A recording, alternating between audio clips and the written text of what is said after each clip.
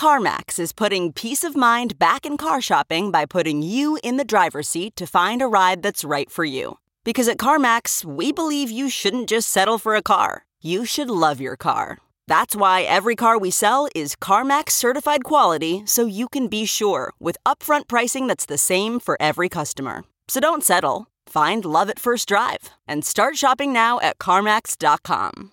CarMax, the way car buying should be. Reporter's Notebook. I'm Vicki Barker. Nearly half of those who responded to a survey by the company Myriad Genetics rated their anxiety symptoms as moderate to severe over the past 6 months.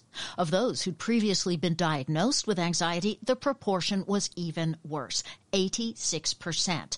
But here's the thing. More than half of those people said their symptoms preceded the pandemic.